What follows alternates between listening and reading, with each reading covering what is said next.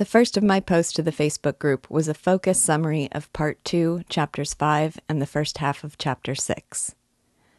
A strange gentleman stoops into the room with an expression of astonishment and an affectation of affront. He stares in amazement at Raskolnikov, who lies disheveled on the dirty sofa, and at Razumihin, who looks at him with a bold and inquiring expression. Seeing that he will not succeed in overawing this crowd, he asks, addressing himself only to the most gentlemanly among them, Zosimov, which one of them is Raskolnikov. Razumihin answers, and asks, in familiar terms that undercut the pompous gentleman, what he wants. The man looks again to Zosimov, who also answers, with a prolonged and condescending yawn. Raskolnikov, who had been lying there with the appearance of one who had just undergone an operation, jumps up and asks defiantly what the stranger wants. The man answers that his name is Luzhin, and Raskolnikov, seemingly having expected the police, sinks languidly back on the sofa. Razumihin tells the man that if he has something to say, he should come in, and Luzhin squeezes awkwardly by, looking suspiciously at him. With Razumihin sniggering at the mode of his expression, Luzhin informs him that he had reason to expect that Raskolnikov's mother had told Raskolnikov to expect him. Raskolnikov suddenly remembers that this is Dunya's fiancé, and he turns to examine him with marked curiosity. He finds him to be carefully done up, in stylish new clothes and carrying fine lavender gloves for show. Though he is rather good-looking, there is nevertheless something repulsive about his countenance. Luzhin expresses his regret at finding Raskolnikov ill, saying that he would have come earlier had he not been preoccupied with a very important legal affair, and with the impending arrival of Raskolnikov's mother and sister. He says that he has found lodging for them at Bakalaev's house, which Razumihin interjects is a filthy, stinking place of doubtful reputation, but cheap. Luzhin replies huffily that he didn't know much about it, since he is not from Petersburg, and that their rooms are clean. He says that he himself is staying with his friend Lebeziatnikov, whom Raskolnikov recalls from the sorrowful tale of Marmeladov as having beaten Katerina Ivanovna. Luzhin says he was once Lebeziatnikov's guardian, and he boasts of how much he enjoys learning from the younger generation, saying he finds them clearer and more practical. Razumihin interrupts to call all that nonsense, saying that for 200 years Russia has been divorced from practicality, and that the new ideas, only in their infancy, are manifesting in crowds of brigands. Luzhin disagrees, saying that new, valuable ideas are replacing old, dreamy, and romantic authors, and that though they might lead the youth to mistakes, those mistakes are merely evidence for their enthusiasm and the abnormality of their environment. He declares it a good thing that they have been cut off irrevocably from the past. Raskolnikov suddenly interjects the accusation that Luzhin has learnt all these ideas by heart to show off. Luzhin goes on to pontificate about the advances of science and economics, which now tell us that the world depends on self-interest. The old sentimental morality of love thy neighbor, he says, amounted to tearing your coat in half to share with your neighbor and leaving both of you half naked. He calls this advance in understanding a simple idea, graspable by anyone with a little wit. Razumihin responds that he himself has very little wit, and he seeks to change the subject. But first, he remarks that he is tired of all this chattering to amuse oneself, and complains that a lot of unscrupulous people have got hold of the progressive cause.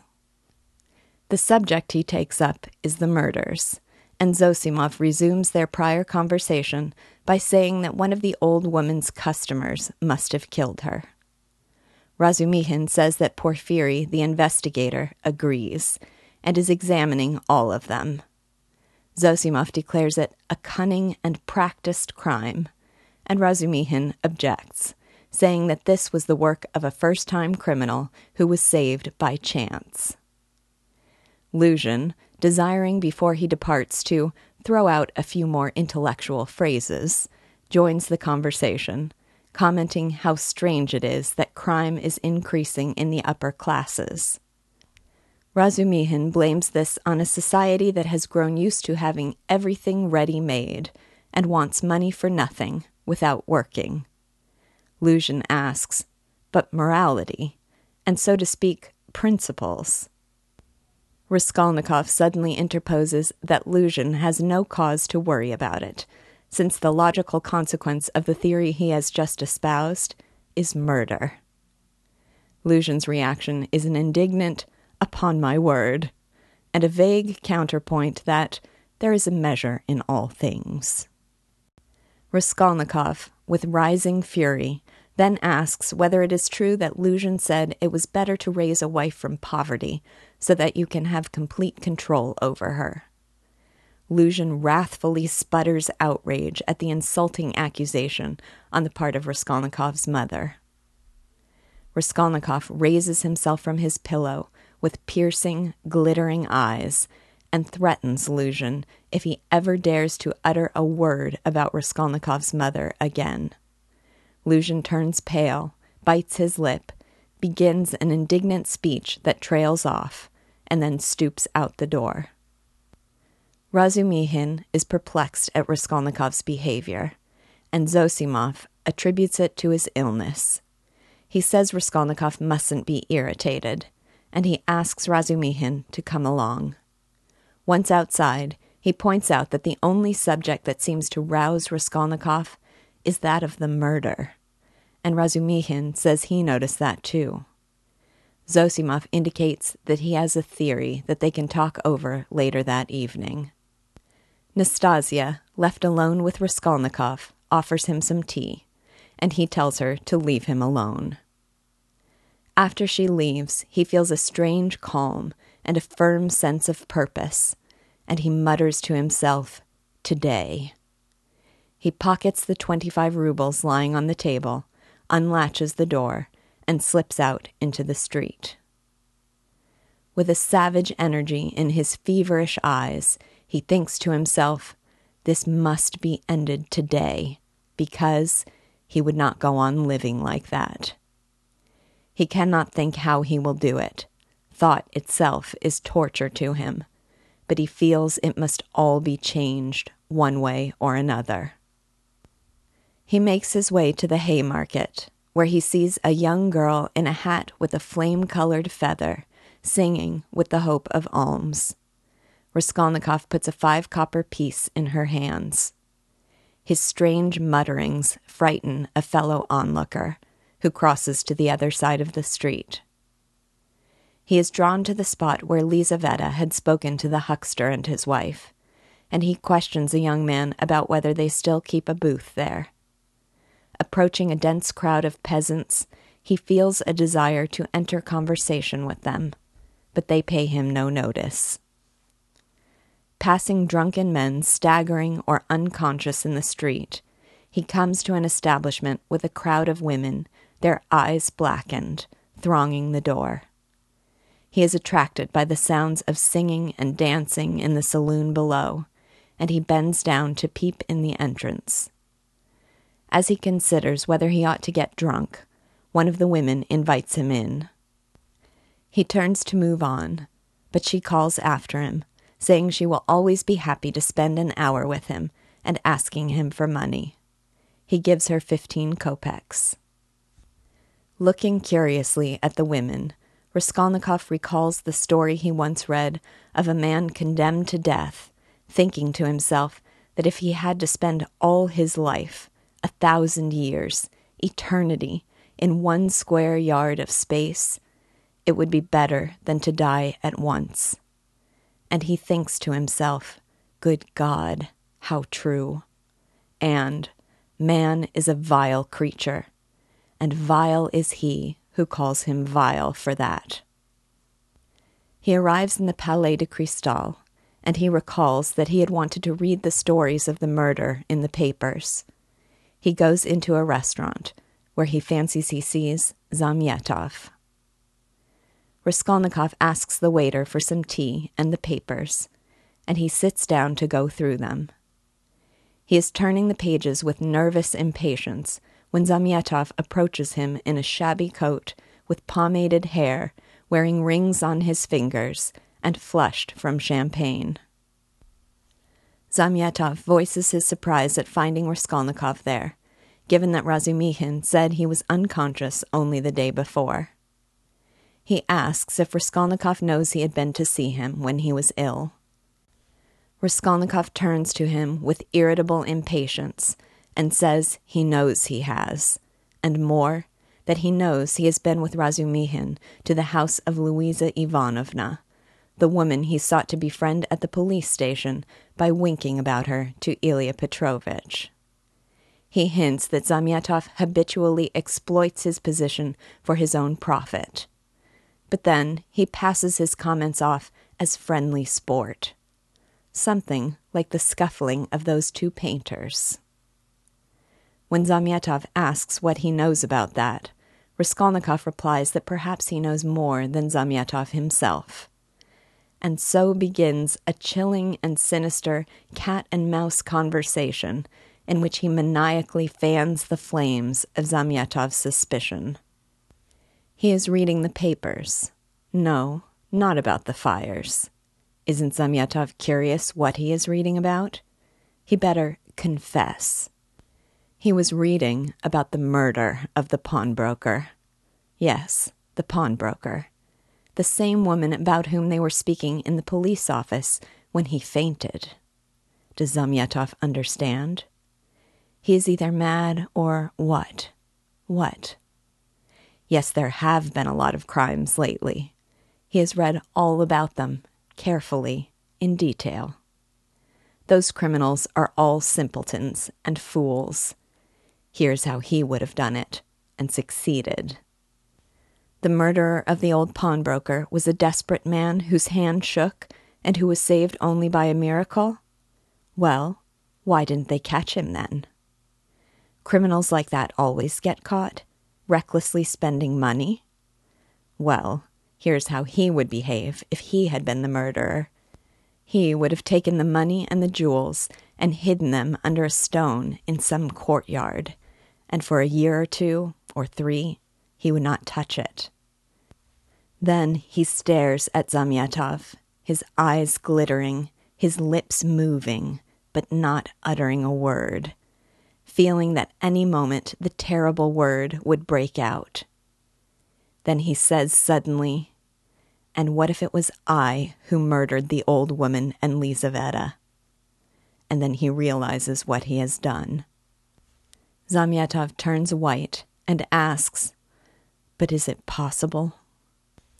In a sudden and masterful turn, Raskolnikov persuades him in a moment that it was all a game, telling Zamyatov to own up that he really believed it, and suggesting this was all revenge. He says he was leading Zamyatov on to get even with him for having suspected Raskolnikov after he fainted in the police department. Zamyatov, embarrassed, says he never believed it, and he believes it less now. Raskolnikov gets up, makes one parting joke about all the money he has spent in the tavern on new clothes, like some criminal, and he goes out, trembling all over with a hysterical sensation tinged with rapture. Zamyatov, left alone, makes up his mind conclusively and declares Ilya Petrovitch is a blockhead. The next of my posts was called Lavender Gloves.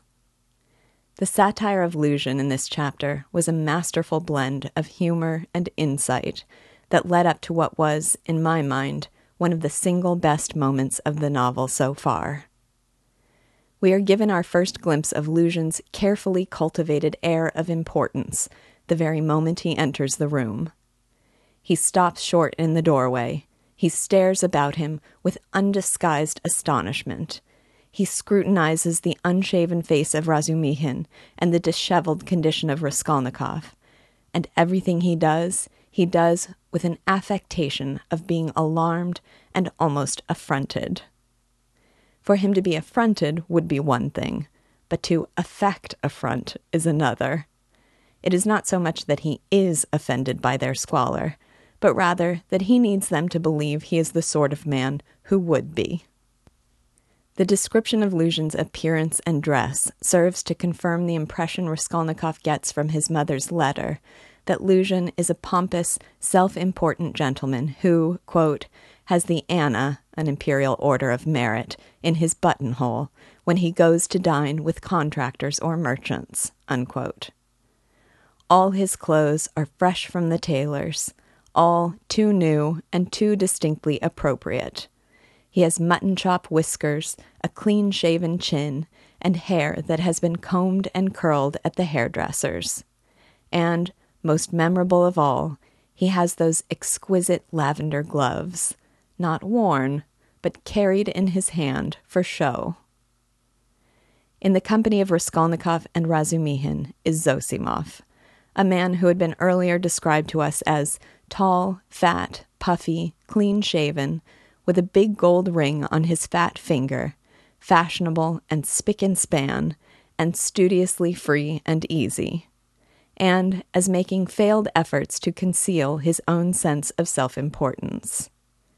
He, therefore, is the only one among them that Luzhin can address without compromising his dignity. But doing so also seems to set off some sort of contest to establish a gentlemanly pecking order.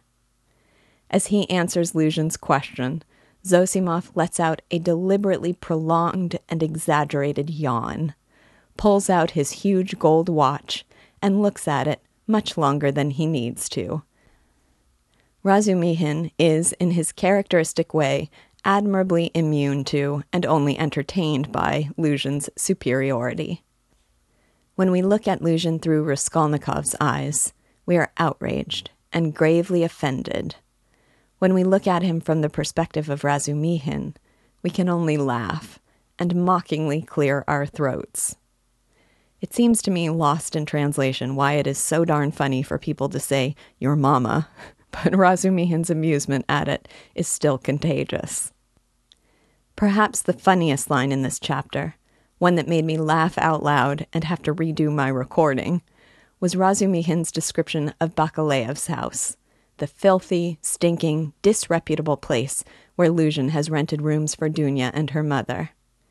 Razumihin says it is a disgusting place, of doubtful character, with queer people living there, and that he should know because he went there about a scandalous business. Luzhin's comments about his fondness for Lebeziatnikov and for the ideas and reforms of the younger generation expose him for the intellectual phony he is. When he says how much he likes to meet young people, quote, "one learns new things from them," unquote, he looks around at the men hopefully, seemingly expecting them to be impressed by such a progressive outlook from such a noble gentleman. Zosimov, of the same ilk, says only, "That's true." Actually, in our translation, he is said to have let drop the words, "that's true," which gives the amusing suggestion that he is almost gifting them with this very empty contribution. Razumihin takes him to task, voicing much more sensible convictions about the new ideas being only in their infancy and leading to trouble. And Raskolnikov pronounces what we the readers are thinking. He's learnt it all by heart to show off. His ideas are like his lavender gloves. He just carries them around for show. I mentioned that Raskolnikov means divided, and Razumihin means reasonable. Luzhin? It means puddle. Luzhin's intellectual shallowness is what leads us to one of my favorite moments in the novel thus far. While, in the same room, Raskolnikov languishes on the sofa, ill, tortured, and driven mad by a crime he had persuaded himself had the logical soundness of simple arithmetic, Luzhin says with enjoyment, quote, "Of course, People do get carried away and make mistakes, but one must have indulgence. Those mistakes are merely evidence of enthusiasm for the cause and of abnormal external environment." Unquote. To have Lucian speak lightly and casually, with enjoyment, of the mistakes young people make as a consequence of an admirably overzealous enthusiasm, while Raskolnikov is there, right next to him, still in possession of a sock soaked with the blood of a woman whose head he had split in two with an axe. The juxtaposition is chilling.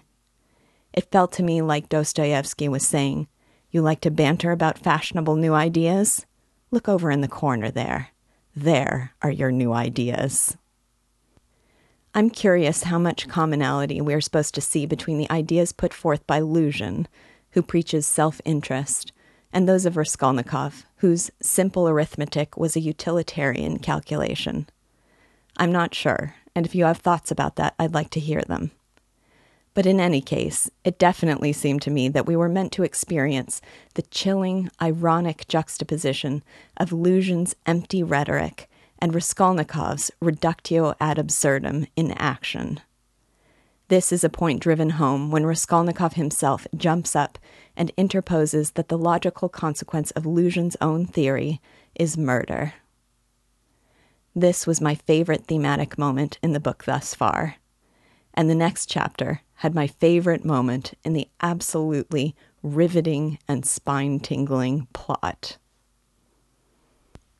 The last of my posts was called Sinister Silence.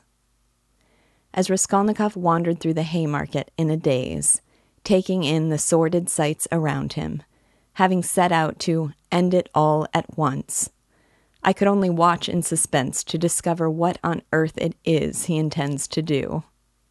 Then, when he entered the saloon and fancied that he saw Zamyatov sitting in the corner, the tension was heightened further still. But my goodness, I had absolutely no idea just how tense, how frighteningly, rivetingly tense that scene would get. First, I cringed as I watched him antagonize and condescend to Zamyatov, mocking him for his visit to Luisa Ivanovna, asking who had been pouring champagne into him now, calling him out for exploiting his position for his own profit. Then I watched in horror as he began to deliberately and systematically feed Zamyatov's suspicions with an eerie wink and a malicious, mocking smile. Shall I tell you what I was reading about, what I was looking for? See what a lot of papers I've made them bring me? Suspicious, eh? Well, what is it? You prick up your ears? How do you mean, prick up my ears? I'll explain that afterwards. But now, my boy, I declare to you, no, better, I confess. No, that's not right either. I make a deposition, and you take it. I depose that I was reading, that I was looking and searching. He screwed up his eyes and paused. I was searching, and came here on purpose to do it, for news of the murder of the old pawnbroker woman, he articulated at last, almost in a whisper, bringing his face exceedingly close to the face of Zamyatov. I had chills at the sinister, nervous laughter that accompanied his sudden flashback to the scene of the crime, when he stood with an axe outside the door. Then, more chilling still, the laughter abruptly stopped, and he became thoughtful and melancholy, seemed unaware even of Zamyatov's existence, and sat there beside him in a long and eerie silence. When Zamyatov broke the silence with a reference to the rampant crime reported in the paper, we learned from Raskolnikov's response how long and how thoroughly he had been making a study of it. He knew the crimes, he knew the criminal's errors, and he knew precisely how he would have done it differently. The revelation of his painstaking preparations made the lights dim a little more on an already darkly sinister scene.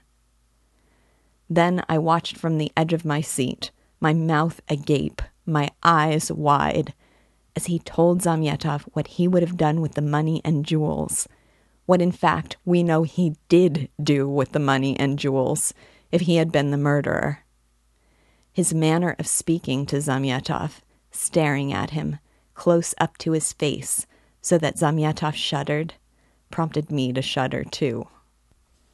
And then there was what has to be the single creepiest moment I have ever encountered in literature, when Raskolnikov bent down as close as possible to Zamyatov, who was cringing in fear, and his lips moved for 30 seconds without uttering a word. What a spellbinding glimpse of utter madness, and what a spine-tingling moment of suspense. Finally, I watched the word tremble on his lips while he felt that any moment it would break out. He would let it go. He would speak, and gasped as he actually did it. He said the words openly. And what if it was I who murdered the old woman and Lizaveta? And then felt himself as shocked as I was at what he had done. Luzhin's lavender gloves and Raskolnikov's soundless moving lips are two images in this novel that I will never forget.